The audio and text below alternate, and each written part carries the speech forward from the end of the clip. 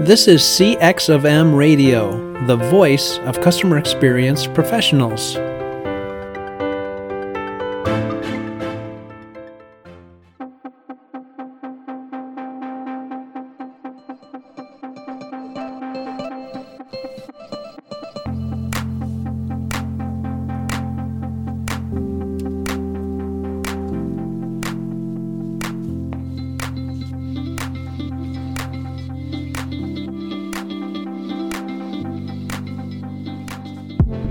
Hello, and welcome to another World of UX podcast. This is your host, Darren Hood. Thank you, as always, for joining me on today, and welcome to those of you who are listening for the very first time. Glad to have you on today. And today, we're going to wrap up the series on emotional intelligence and UX. We're just going to talk about EQ and the pulse of UX today as it relates to emotional intelligence. So we're going to wrap up. It's been a long time coming, but we're glad to be able to bring a close to what has been the series we have received the most feedback on so far. A lot of people just don't realize how critical emotional intelligence is to UX, especially when you realize that, folks, I say it all the time, need to put it on a t-shirt.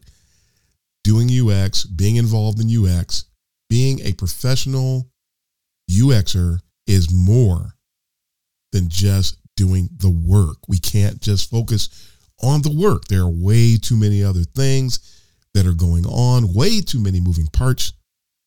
And when we tap into these things and make sure that we are expanding our EQ, that we're aware of where we are at our from a growth, maturity standpoint with regard to our EQ, that really helps to drive us. We just get better and we find out where we need to improve and find out what we could have done better. We go through something and we take a look at the lessons learned. Is there something I could have done better from an EQ perspective to have driven greater success in that project? Folks, EQ is critical. So we're going to look at 5 quick things here in wrapping this topic up and looking at EQ and the pulse of UX today. And the first thing we want to talk about is, well, doing the work, functioning. I talk often about the 4 pillars of UX. I talk about usability and heuristics. I talk about information architecture. I talk about UX research, and I talk about interaction and interface design. And when you look at how we operate in conjunction with those 4 pillars, yes, for those of you that have never heard me elaborate on that before, there are outliers, there are other things, but these are the pillars. Everything we do in UX comes back to one of these 4 pillars. So when we're functioning, we're doing something in conjunction with these things. In the midst of these, as you look at heuristics, as you look at the information architecture, you look at how people are using whatever your solution might be. You're looking at the research and you're engaging in research. When you're looking at interaction and interface design, it is really critical to the success of the work, no matter what we're doing, that we are empathizing. Again, I say this all the time. A lot of people don't like the empathy aspect of UX, but folks, empathy is a critical and a real part of UX, and it is a critical and a real part of EQ. And I just love Adele Lynn's definition of empathy. It really has to do with seeing things from another person's perspective. Just looking at that and doing the work. Look at the pillars. When you look at things from a heuristic perspective, when you look at the usability, you're looking at it from the perspective of the user. Are you not? That's a part of it. That's not 100% of it, but it's part of it. And if you don't see things from the user's perspective, you're not really going to be able to drive the usability. You won't understand it. You won't be able to identify all of the heuristic elements. When you look at the information architecture and the 3 main moving parts of information architecture are nomenclature. How are you labeling things? What's the text like? What are the calls to action? How are they structured? Are they really helping a person to do what it is that they need to do? Are you looking at the navigation? How have you labeled things in the navigation? How have you structured the second factor? How have you structured the taxonomies? How have you grouped things? Is it a topic-based information architecture, or is it a task-based information architecture? In either case, the way that you structure it is critical, and you can't get to an optimal point without understanding the perspective of the users. I think you see where I'm going. You go through all of these as we're doing the work, the research. That's a big part of understanding the user's perspectives, because a lot of times we're engaging in discovery because there's some things we simply don't know from the perspective of the users. And so when we conduct research, we understand what their perspectives are, and now we gain actionable data that helps us to go about doing things the right way.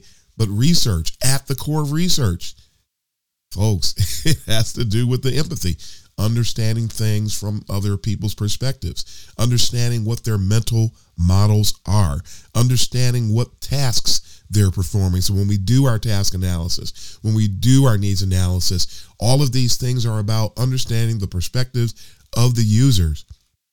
Interaction and interface design. I say this often.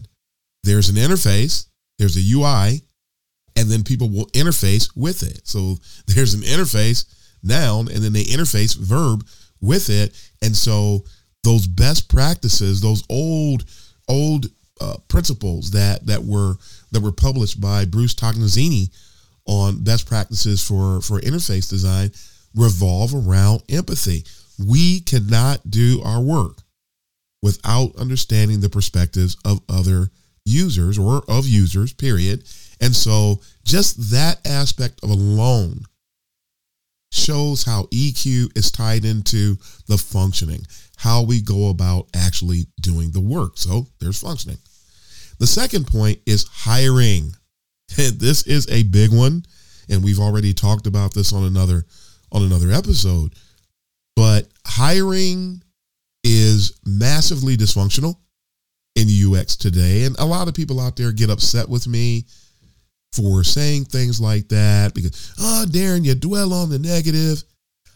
I have something to say to you today. And I've said this before and I'm repeating it, but I'm going to go a little further. There is no such thing as positive and negative. There is constructive and there is destructive. And I just published a blog post where I was talking about that metaphor that I use on a regular basis. If you have a nail in your tire, and we'll look at it from the perspective of these positive, negative folks. If you have a nail in your tire, now that's just a fact. If there's a nail in your tire, if someone comes along and tells you that there's a nail in your tire, do you mean to tell me that that's negative? It's really sad. It's really sad that people do that. And they label things that people need to hear as positive or negative. Folks, it either helps or it doesn't. It's either detrimental or it builds. It's either something that helps you to ascend or something that puts you at bay and stunts what it is that you're doing. Now, so we need to know UX hiring today is massively dysfunctional. And until we face that, until we come to grips with the fact that there is a nail in the tire of UX, that thing will never get fixed. It is a critical aspect of being successful. It is a critical aspect of emotional intelligence. Matter of fact, I'm going to share something with you. I think this is really, really critical, how important this whole positive, negative thing, the reasons why we need to drop it. I want to share with you a statement that's in the book, Building User Research Teams, written by Steve Bromley. And he makes a wonderful statement that really, I think, embodies what I'm trying to communicate when I talk about the nail in the tire, when this whole negative, positive thing, this whole thing where people get upset with me because of the things that I call out. And it's really interesting because, I mean, before I even get into this thing by Bromley, if you're upset with the things that I call out, I wonder which direction are you actually headed? And here's the piece from Bromley. He says, he talks about This is a fantastic book on building user research teams. And he says, by overcoming problems that a researcher has encountered and sharing good practice, the whole team improves. And when the team engages in different studies, it becomes easier to run more efficient and more accurate, leading to the quality of the team's work improving overall. What is the moral of this statement? Why are we sharing this statement? You absolutely cannot overcome a problem that you have not identified. You need to identify and come to grips with the quote unquote nail in your tire. And when you do identify it, then you can come up with strategies to overcome it, which leads to bettering your practice, which leads to being more efficient, which leads to more accuracy, which leads to higher quality. So it's the beginning. And I bring up things that are going on in UX so that it can be on someone's radar. And when we get things on someone's radar, we can begin to make progress. If we ignore the problems and we only want to talk about successes and things that make us feel good, that's called denial. That's called toxic positivity. That is what I have already called out as an EQ red flag. Denial means that emotional intelligence is being kept at bay. When somebody has a nail in the tire, it is in that person's best interest to find out about it as quickly as possible. Then we move toward solutions so that we can overcome those things. And folks even say sometimes, hey, you got to bring up more solutions. The solutions will come. First, let's come to grips with that. One thing at a time. Identify the issue, then you engage in solutions. And when it comes to somebody like me that's helping you, we don't present the solution at the same time that we present the issue. Those things are building blocks. So it's interesting. And then people want to disavow the identification of the problem because you have not presented the solution. And that is, it's an EQ red flag as well, folks. These things are critical. So back to the point.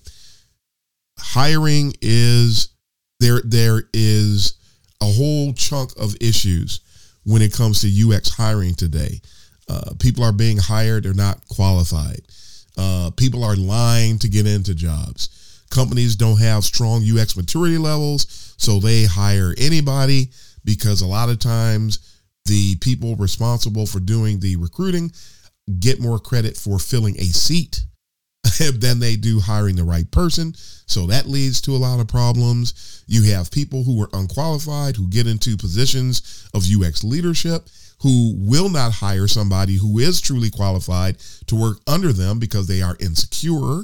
We have issues where there are people who get into positions of leadership and they come across folks who are highly skilled in the discipline. And instead of seeing that person as an asset, they see the person as a threat. There are people who do not want senior UXers on their teams because they see that person as a threat. They don't see it as, hey, I can really learn a lot for this person because there is an emotional intelligence issue. All of the things I just mentioned tie back to emotional intelligence. They don't say, hey, I could learn from this person. They go, ooh, I don't know if I want to work with that person. That person is going to make me look bad. And no, it's really sad. And then a lot of entry-level people say, well, yeah, but Darren, they need to hire us too. You know what? Entry-level people get hired when it's time to hire entry-level people. And truth be told, and let me say this first, I'm pulling for you. I want you to do well. If you're getting into UX, by all means, we do want you to be successful. But when people encourage you to get into UX, they should also be telling you that it is an uphill battle.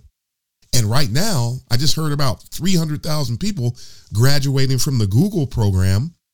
And no, we're not endorsing it. Matter of fact, I don't like that program one bit. But 300,000 people, folks, that's 300,000 competitors for entry-level roles alone. There's already less entry-level positions available than anything else. And now the market is saturated. It's completely overwhelmed with entry-level people. Did not anybody think about that? So it's really, really interesting. And the people are worried about getting a job, and rightfully so. You want a job? Yeah, anybody in that position would. But there's a gross lack of realism on the behalf of the people that are trying to get the jobs. And folks, that goes back to EQ once again. And they got to hire me. They got to give me a chance. The only way they feel that way because you want it and you should want it. But you got to realize that the feverish, the intensity is there because of bias. And no bias is an emotionally intelligent state of mind. Here's the funny thing too. People are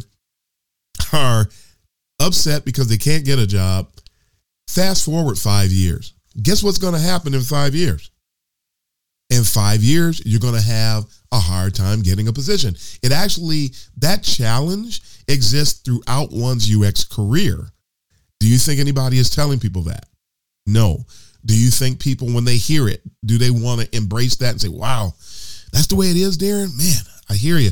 Okay, I got to get ready to manage. I got to make myself as qualified as I can be. I got to get ready to compete for those jobs. Do you think that's what they're saying? No. They're that sense of entitlement, which is an EQ red flag, is something that's at work. So without me getting into a whole lot more details about that really helps to illustrate where the EQ problems are, whether it's the company that's at fault or whether it is the applicant. There are EQ problems on both sides. And in order to get better on both sides, there must be a commitment to emotional intelligence. It's the only way to get past the issues there. So I actually covered two, hiring and job seeking. So, and to elaborate a little bit more on job seeking, when you're looking for a job, I did just publish a new blog post called the UX Job Seeker Manifesto to help people get a more realistic state of mind, to help people usher them to EQ without really even addressing the issue of EQ. There has to be realism. There has to be preparation. I have tried to help people get jobs. I've taken resumes, put them into referral systems, only to be told that the people that I was trying to help get a job never applied. Folks, that's EQ. That's an EQ issue. I'm not going to walk up to somebody and say, here, hire this person. These are not mom and pop shops. These are large corporations. A lot of times you have to apply. You have to make sure you submit a resume that is reflecting who you are and the value that you bring. You must make sure that you are not misrepresenting yourself. You must make sure that you are not lying. All of these things tie back to emotional intelligence. So job seeking, the more emotionally intelligent the job seeker is, the better chance you have, because of the things that emotional intelligence will dictate to your heart that you need to do. Next, and we talked about this already, we had 3 segments on this, social media interaction, which is critical to user experience because of networking, because of perception about the discipline, because of the expectations that people have, because of folks that are trying to learn more about UX. Because of a lack of EQ, there's a ton of issues out here because of the character assassination that people get into, the slander, the false promises, the sense of entitlement, that is expressed even when people are going back and forth, the lack of courtesy that takes place, the people who don't know how to disagree agreeably. All of these things tie back to EQ. And when you are emotionally intelligent, you can hold an adult conversation. When you are emotionally intelligent, you will stop and listen to something and you will apply critical thinking so that you can digest what somebody is saying before you respond to it. when you embrace and demonstrate emotional intelligence in social media, when something happens that you think it might be a hard pill to swallow, before you react emotionally, remember, emotionally intelligent, when you're emotionally intelligent, you don't respond off the cuff and give these critically imbalanced and out of sync responses, out of sync with the brain, out of sync with common sense and logic. When people respond that way, when any of us respond that way, that is an EQ issue. And remember, it's social media. And so succeeding in social media requires social skills. If you do not have them, which, by the way, come from emotional intelligence, if you do not have them, if you do not demonstrate them, if you do not embrace them, it causes problems. You will say the wrong things. You will do the wrong things. You will believe the wrong things. EQ is tied to all of those things today. So we need to understand that, which taps into the last element that I want to cover today, the issue of overcoming misinformation. Folks might not realize that to be overcome by misinformation is a sign that there is an EQ problem. So when somebody posts something, there's this new video that's circulating on YouTube that I heard about in the early part of this week, where someone is saying that you can learn UX easily. You can teach yourself UX in 7 easy steps, something on that line. No, you can't. And the person who produced the video is not a UX practitioner, has not been a UX practitioner. This person has just gotten involved in UX. And if my memory serves me correctly, this person started their own company, said that they were a lead product designer or something on that line. But if you go through the person's profile, there is no history of UX. So you can stand up on the corner and say you're an astronaut. It doesn't mean you're an astronaut. And just because somebody says that they're a UX professional doesn't mean that they are, doesn't mean that they know how to go about achieving the goal of becoming that. It doesn't mean that the counsel that they're leaving on record, yeah, they produced a video. Yeah, they put a lot of effort into it. It doesn't mean that anything in the video is true. And here's one of the problems, also an EQ problem. In UX today, all of these people who cry about gatekeepers who really actually have no idea what a gatekeeper is, the gatekeepers are the ones that are dealing with the character assassination, are dealing with attempts to discredit. And somebody said, well, Darren, aren't you discrediting the guy with the video? Let me put it to a question to you. You have person A and person B. Person A is credentialed in practicing medicine. Person A has gone to school. Person A has finished an internship. Person A has a whole host of success. He has patience and things that he or she has done that proves that they are successful, that they are valid, and they've actually received validation from peers and from governing bodies. Everything is set. Person B, by all accounts, has none of the things as person A and is considered in some circles as being a witch doctor. Now, you are sick. Which one are you going to? You're going to go to Dr. A or you're going to go to Dr. B? The answer is clear. So there are people today that are operating in UX and they are the equivalent of witch doctors. Again, you might not like that, but that doesn't make it any less true. And the fact that people can't face up to what I just said is an EQ problem in and of itself. These witch doctors, these UX witch doctors, are publishing all types of inaccuracies, and they're creating problems for everyone that embraces what they have to say.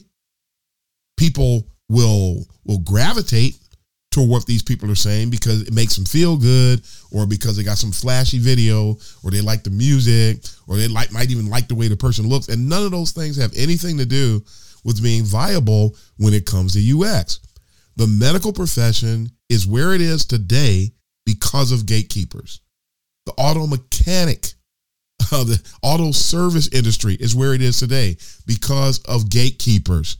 Folks, the world of dentistry is where it is today because of what some folks want to call gatekeeping, which is really advocating for quality and making sure that people meet standards. And we are a ways off from that happening in UX. But know and understand, gatekeeping is not what a lot of these detractors try to trick people into thinking that it is. And really, they're trying to get people to not listen to the folks that are talking about the standards. I had a person talk about social media interaction. A person said something about me being, why do we need to embrace all of your pedantic statements about UX? Wow. Really? All that is a person, the subtitle to what he was saying was, I want to be approved without qualifying and you're in my way. That's really what the person was saying, folks. So we need to understand the importance of quality. We need to understand that if you're going to build yourself and build a career in any discipline, you must learn how to operate within that discipline. There are skills. There's knowledge. Take skills and knowledge, you build acumen, and then that helps you to be qualified in the work that you set out to do. You can't just sit on the couch and say you want to be X, and then 5 minutes later or 6 months later, then you're X. You have to put in the work. And today, there's a lot of people that want the job of a UX person, but they don't want to do the work. Doesn't that sound wrong? Isn't there something off base with that? I repeat, there are people today, they want a UX job, but they do not want to do the work associated with the job. Why is it then that if we stand up and say, you know what, this is what you have to do to proceed. This is what you need to learn. This is the way you need to go. This is the path that you need to go. And then people respond to that and say, oh, the gatekeeper. No, all of these cry gatekeeper people, all EQ issues. They want to usher in anarchy and they want to strip down is anybody being blocked? You know what? Actually, yeah, but that's not gatekeeping. It's an urban definition of gatekeeping, a street definition of gatekeeping. It's not the actual definition of gatekeeping, but is it the person that's blocking them or is it the standards that they refuse to embrace? I dare you to try to become a mechanic and don't embrace best practices. I dare you to try to become a hairdresser, for God's sake, without being able to do the things that a hairdresser is supposed to be able to do. Do you know that plumbers have to be certified in certain parts of the world? And that if you're not certified, that you cannot become a plumber? If you don't prove that you know how to do the work the right way, you don't get credentialed. You don't get to do the work. And yes, plumbing is a life and death issue. Some people die because of plumbing issues. That is not a hyperbole. That is truth. So these things are all critical, folk. EQ is important to functioning. It's important to hiring. It's important to the job seeker. It's important if we're going to thrive on social media. It's important if we're going to overcome misinformation, and misinformation abounds today. There was no misinformation in UX prior to 2011, 2012. Now it's everywhere. And almost like there's more misinformation than anything else. And then you've got these people out here who are trying to actually, not trying, they're doing it. They are doing things that cause all of these areas to be dysfunctional. And they actually do things that turn a thumbs down to being emotionally intelligent. If we want to thrive individually, if we want the discipline to thrive, and yes, we are all caretakers of the discipline. I even heard somebody say once that if you're a designer, you are a gatekeeper. So anybody who's fighting against gatekeeping is fighting against the success of UX. We need to be more emotionally intelligent today, and everybody wins if and when we do. Folks, that is it. We're going to wrap up the series right there. Thank you again for tuning in today. We're going to move on to some other topics, and I'm going to have some interviews set up in the not too distant future. But we hope that you got a lot out of this. I hope I've encouraged you to move in the direction of being more emotionally intelligent. I hope I've sold you on the benefits of being more emotionally intelligent. Go and get the Emotional Intelligence Workbook from off of Amazon. Go and read the Harvard Business Review's stories on emotional intelligence. Go and get a Dale Lynn's book and take the things to heart and be ready to be self-aware. Be ready to own who you are when you find out that you might not be up to a certain degree that you thought you were when it comes to the game of UX, when it comes to your practice, when it comes to your acumen. If you don't have certain acumen, so what? We all started somewhere. Nobody is putting anybody down. But when you are in denial, that's a problem. When you refuse to improve, that's a problem. When you think you have arrived, that's a problem. We need to be more emotionally intelligent. And when we do, we benefit, the users benefit, our company benefits, our team benefits, the discipline benefits. Embracing EQ is a win-win-win-win-win. So let's be about that today. So that is it for today. We are going to sign off here, folks. So thanks again for joining me. Next week, same time, same place. You know where to find it. You know where to get the podcast. But it's time to sign off. This is Darren Hood, the host of the World of UX. Happy UXing, everybody.